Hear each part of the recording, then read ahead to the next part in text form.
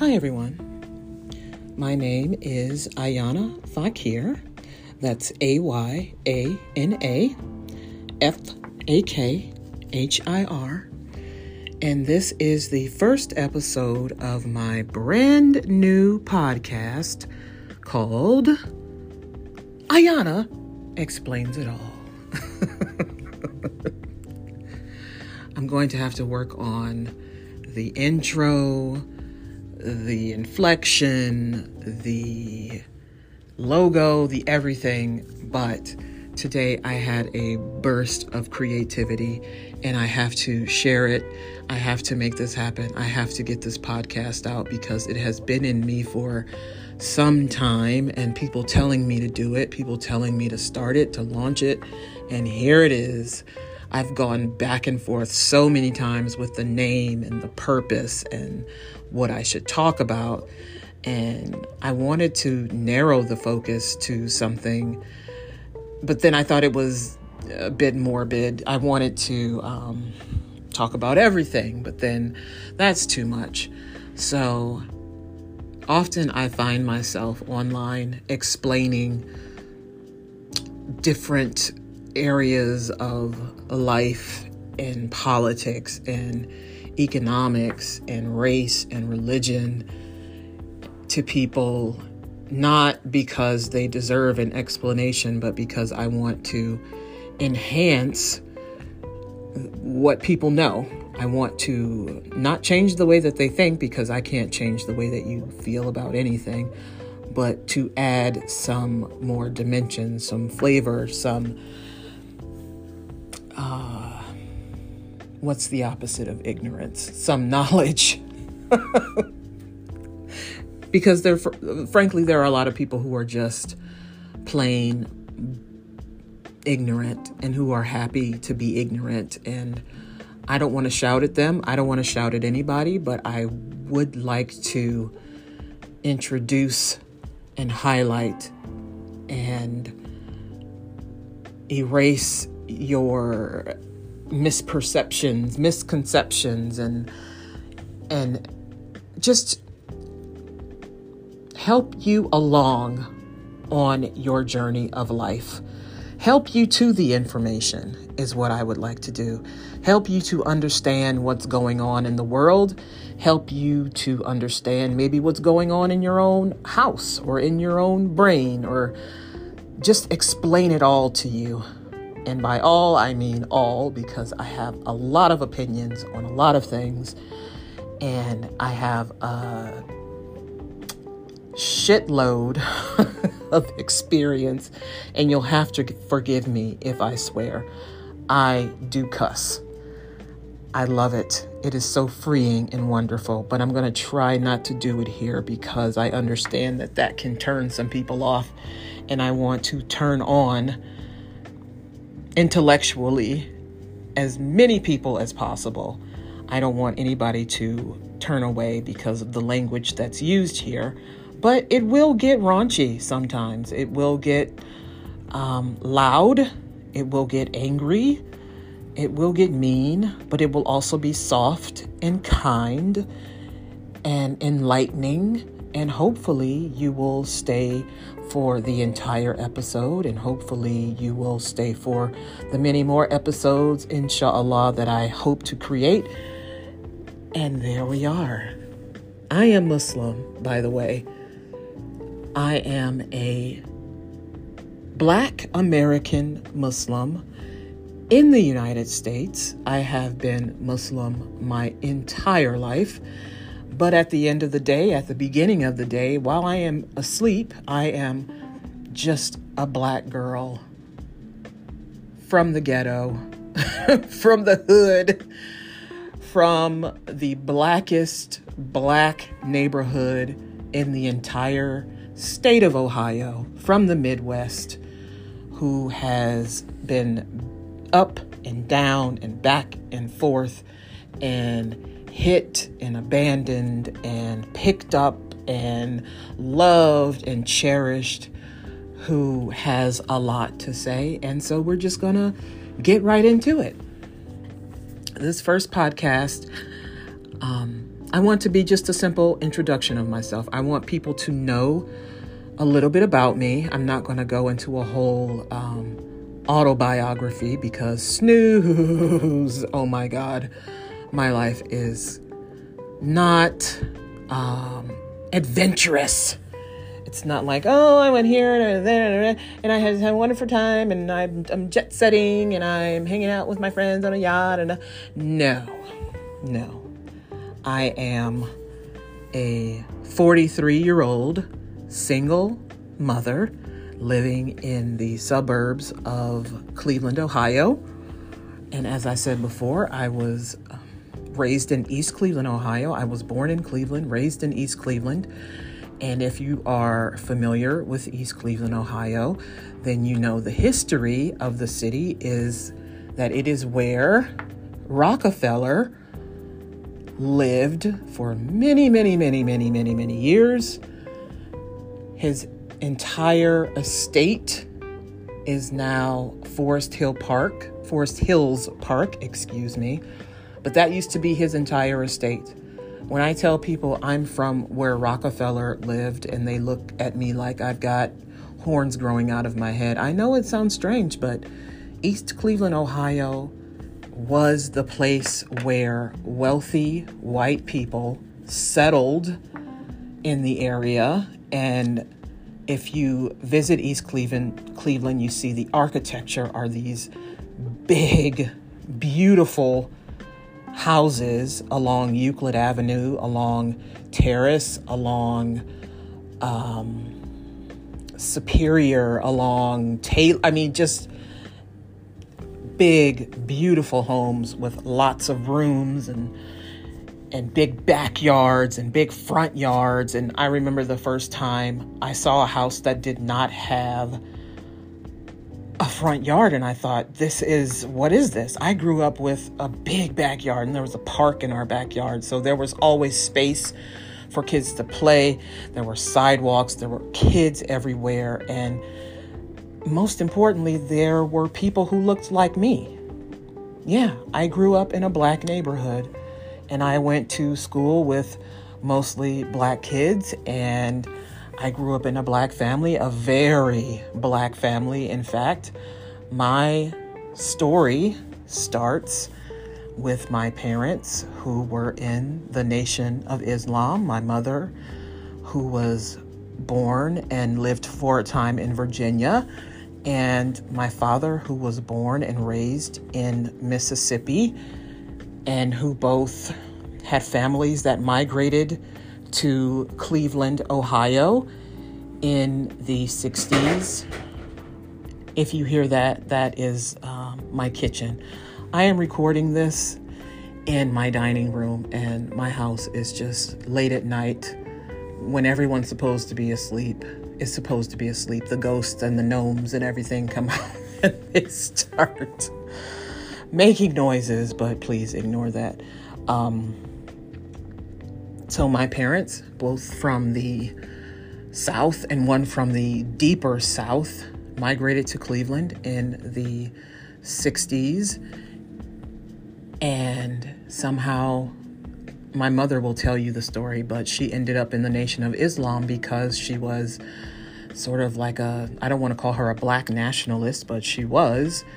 In college, she attended Allegheny College in Meadville, Pennsylvania, and she was a militant. She was very black. She had the whole attitude, the afro and everything, and that is where she ended up in the Nation of Islam. And she met my father, who was also extremely militant. I mean, we're talking about blackety black, blackety black.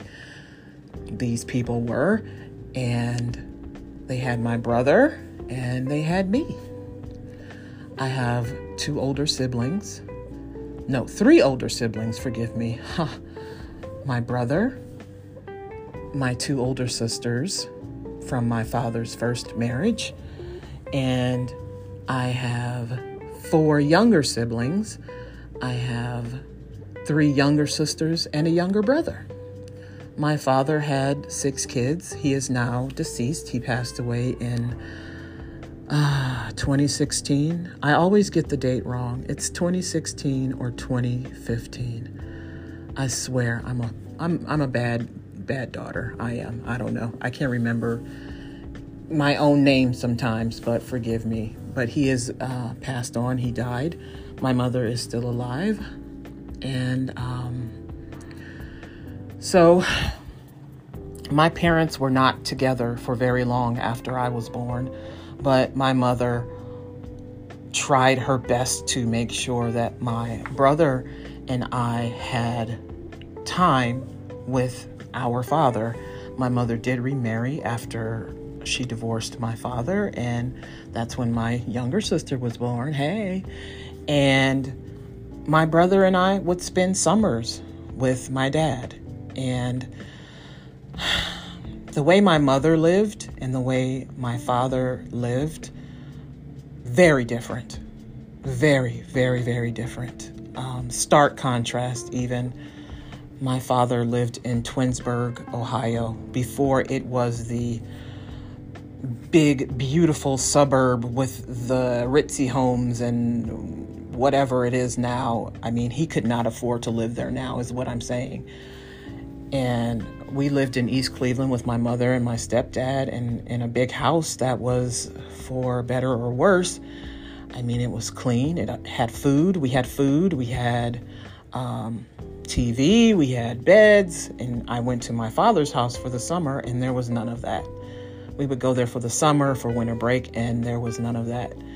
There was whatever they could get from welfare. They could get the box of food that the government would give, the government cheese, as people would say, and the powdered milk. And sometimes there was water, and sometimes there was food to eat, and sometimes there was no food to eat, and sometimes there was no water, and sometimes there was, well, all the time there was no bed, and there was hardly any interaction because my father was addicted to substances. He and his wife, his then wife, were substance abusers, but that's their business. That's their life, but it did affect me. But there were other issues in my other home life, in my mother's home life. So for me, really, as a child, life was good, but life was also very tough, very tough. At an early age, I had to learn to survive because I was physically and sexually abused, and I had to learn how to be, I don't want to say mature. I had to learn how to protect myself. I had to learn to do things that kids should not have to worry about. I had to build an armor. I had to build a shield. I had to endure things that children should not have to endure at all, ever. I lived without protection. I was kind of just out there, you know. My mother, God bless her, I love her. She did the best that she could, but she could have done better. But that is neither here nor there because there's nothing anybody can do about it now. It's my problem now to deal with.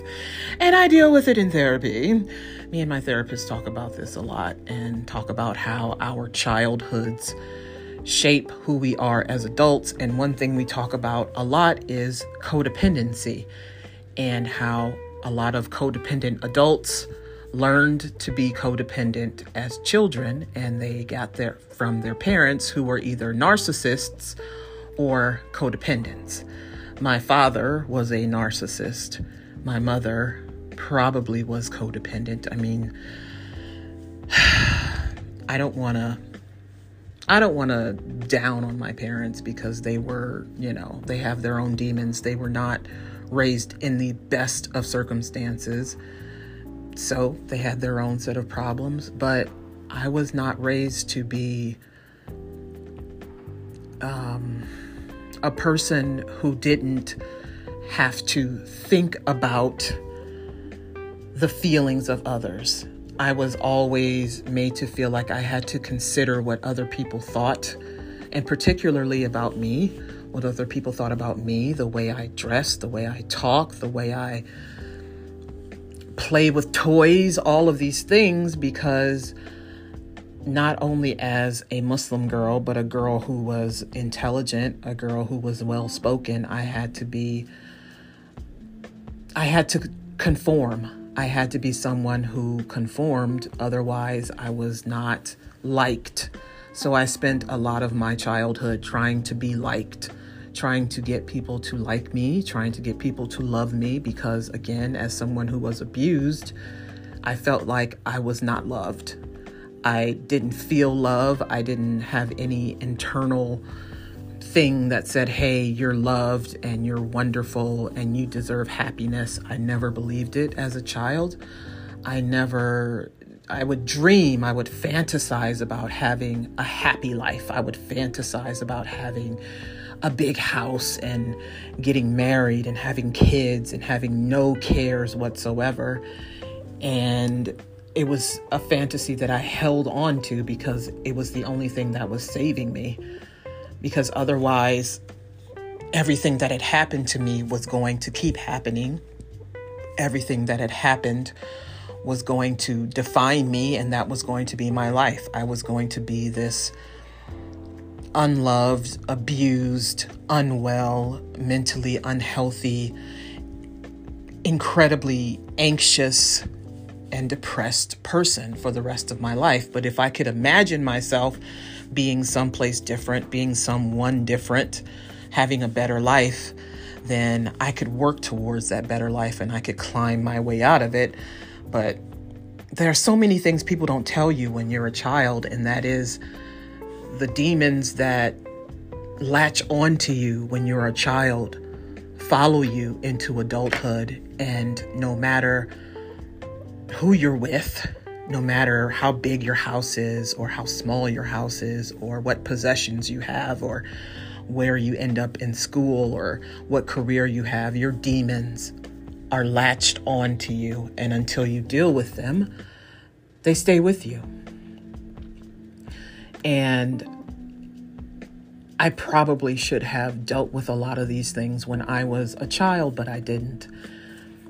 And I dealt with them as an adult, and I dealt with them probably too late as an adult, but here I am. And this podcast is actually one of the methods of therapy that I will be using to work out things for myself. I'm not just here to explain things to other people, but I'm also here to explain things to myself. There are some things that are beyond me, and I find that talking about them really helped me. But back to my utterly glamorous childhood. I was a smart kid in school, very smart, all A's, straight A's all the time. I graduated valedictorian of my senior class, but what I remember most about school was that I was different. I looked different because, as I said, I'm Muslim. I observe hijab, and hijab is what people like to think of as the scarf that women wear on our heads. But that's called a khimar. It's called a khimar, or it's called a shayla, or as I call it, a scarf. Hijab is the practice of dressing modestly, thinking modestly, acting modestly, and it applies to both men and women. It's not just the scarf. It is how you think. It is how you talk. It is how you relate to other people. But I started wearing the scarf, the khimar, the hijab when I was, my earliest memory is when I was 6 or 7 years old. That's also when I started observing Ramadan. Kids can fast whenever they want to, but most don't start until they've reached puberty, or some don't start until like maybe a year or two before puberty. But I came from very regimented, very conservative religious household, and you fasted when you were a child. You prayed, you fasted, You wore long pants in the summertime. You didn't play with boys if you were a girl. And you were quiet when you were supposed to be quiet. And you didn't interrupt people when you were in the masjid. You didn't make any noise. You observed these strict rules. So I wore hijab to school, and I was picked on. I was bullied, and I was teased endlessly, and treated cruelly sometimes.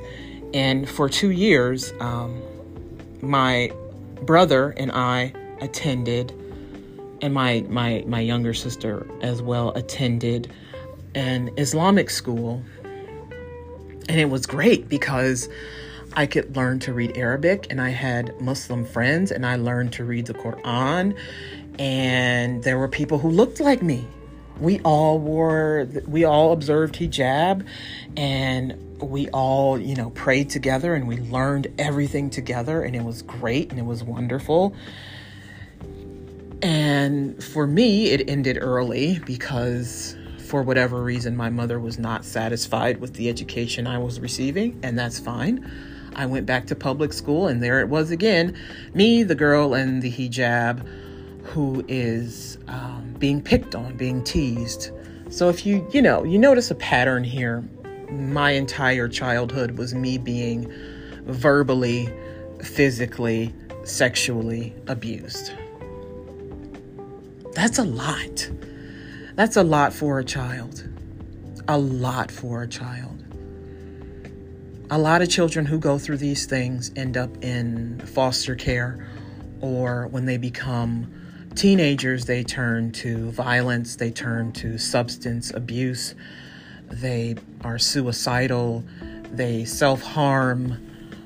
I did not do any of those things, but I did develop depression, severe depression, and anxiety. And that is something else that I will explore on this podcast. Is I will be talking about mental health matters and how I navigate the world as a person who has depression and anxiety. But there weren't any, for me, there was no treatment for this. There was no pill that I was prescribed. There was no therapist I could talk to. There was just, there's Ayana. She's in her shell. She'll break out of her shell and she'll be fine and good, and she'll do these wonderful things, and she'll be happy and lovely. And I did break out of some of that. I found an outlet for my internal rage and disgust with the world, my hurt, my pain. I was involved in speech and debate in high school. I was in 9th grade when this beautiful and wonderful club team was introduced to me, and I thought, that's what I need. I need to find some way to channel all of this ugliness inside of me, out of me. I need to get this out of me. And I put so much energy into this. I put so much of myself into it. And I was really good at it. It was like anything. I could pick up anything and just master it and be good at it, because I was always looking for an escape. Life was so tumultuous inside, internally. Even if it wasn't externally, what was going on internally was so awful that I needed these outlets. I wrote poetry. I would read books. I had dolls and imaginary play toys and, the imaginary food in the kitchen. Play food, not imaginary food, but play food in the play kitchen. And I had all the dolls and I had all the books, and I was writing little books and poetry books, and I was building things for my dolls, and I was constantly looking for something to get me out of my head. I was always in my head. I was always sad and crying and wanting to be left alone, and people would say to me, "Oh, you look so mean, and why are you so quiet?" People didn't know all of this was going on inside of me, and it wasn't anybody's business. But when I found this outlet, I would put everything that I am into it.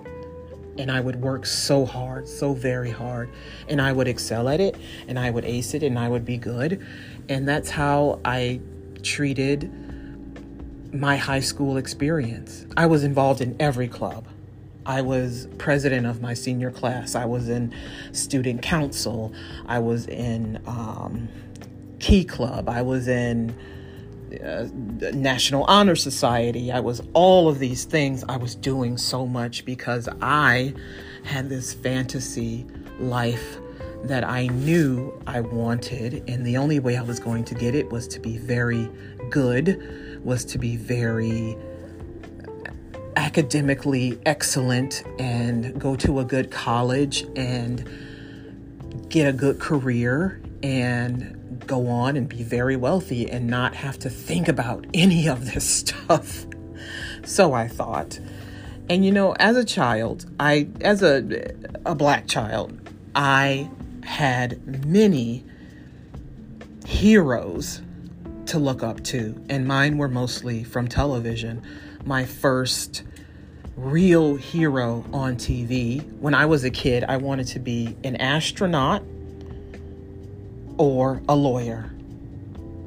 And I wanted to be a lawyer because I saw Claire Huxtable on The Cosby Show, and she was a lawyer, and she was commanding, and she was assertive, and people respected her, and people admired her. And I thought, that's what I want to do.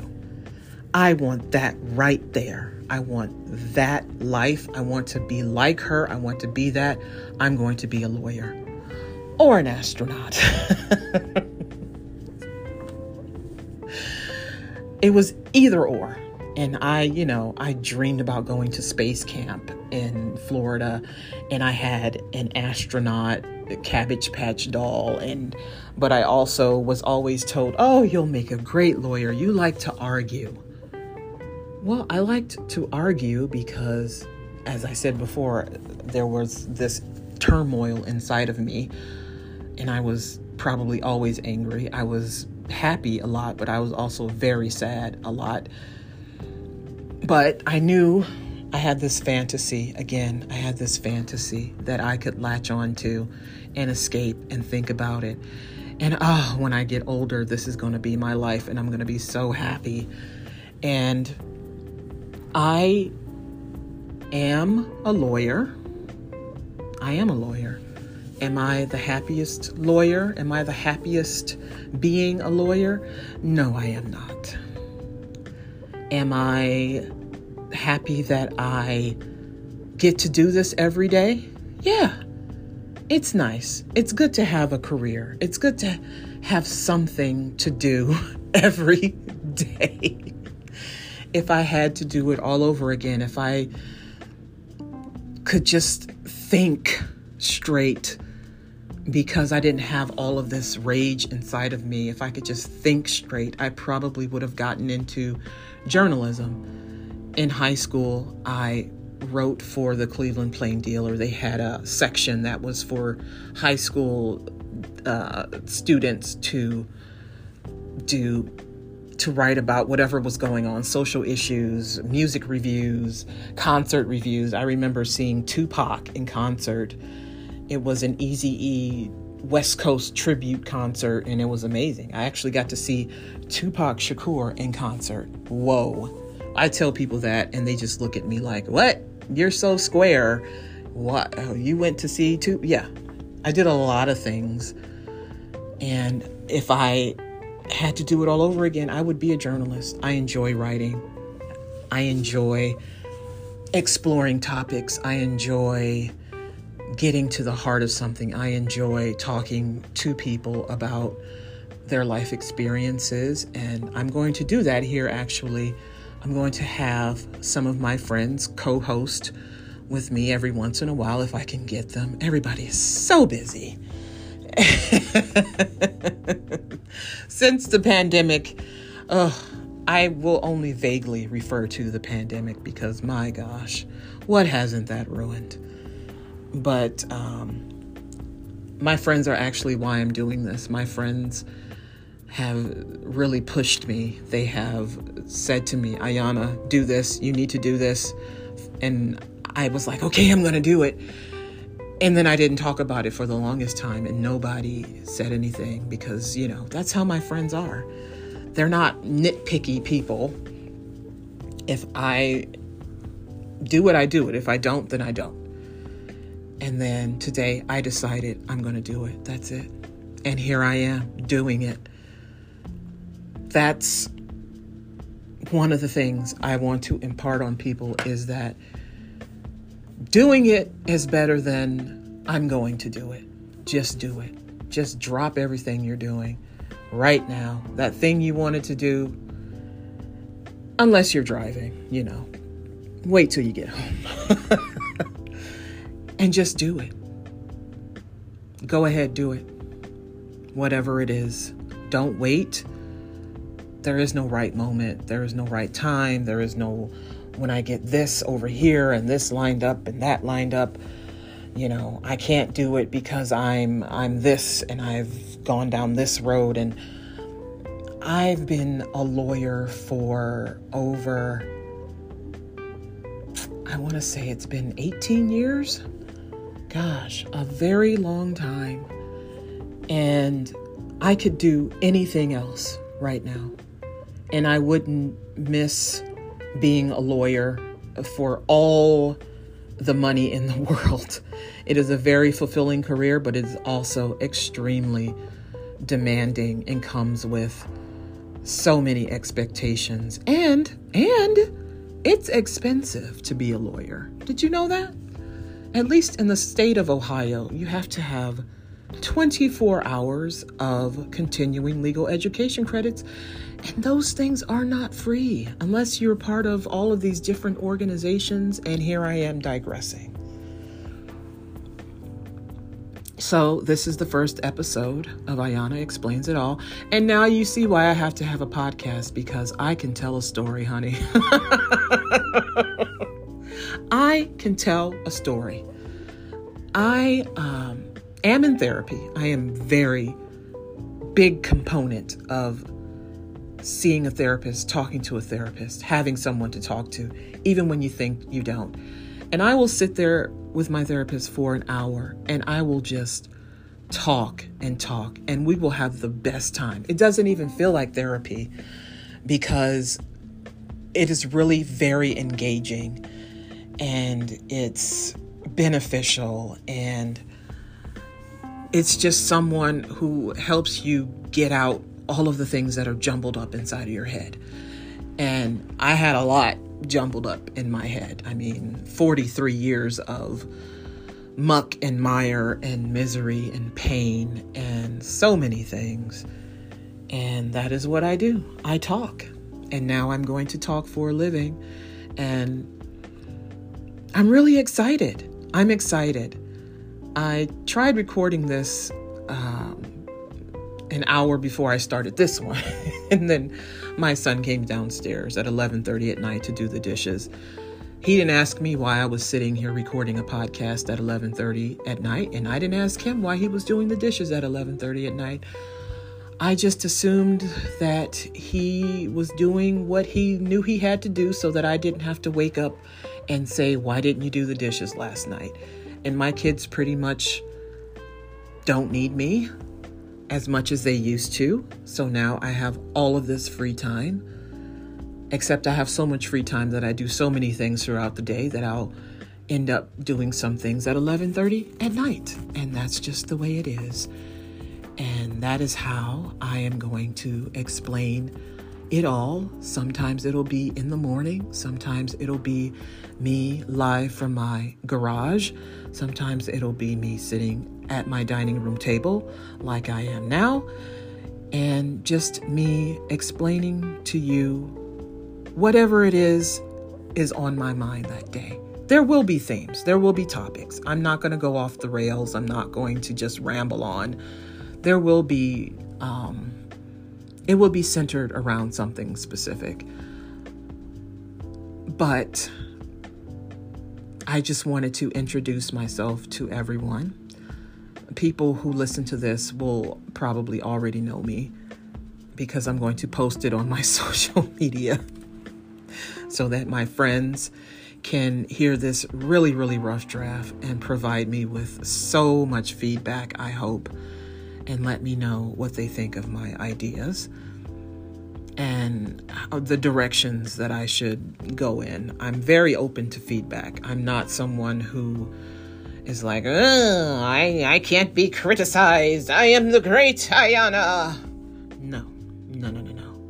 I'm actually trash. No, I'm kidding. No negative self-talk. Please, Ayana, please. No negative self-talk. So yeah, that's me. Black girl from East Cleveland, Ohio, who is Muslim, middle-aged. Oh yeah, I have 2 kids. I can't forget about my lovely children. Single mom, 2 kids. I've been a single mother for over 17 years. And my children are growing up very differently from how I grew up. They are growing up with all of the love and protections and hugs and kisses and support that they want and need, and encouragement and no judgment. And I am happy for them. I'm happy for them because no child should have to grow up the way that I grew up. My mother did the best that she could, but it was not enough. I needed so much more than what I got. And because I didn't get everything that I needed, I am now the adult, middle-aged, single mom who's in therapy. Good Lord. Oh, Lord above. So I'm going to end it here, and I'm going to post this and let people tell me what they think and provide me with some feedback. And I'm going to write down some ideas. I'm going to go back through some notes of things I've talked about elsewhere, and I'm going to bring that to you in a podcast form. And I hope you enjoy it, and thank you for listening. Bye-bye.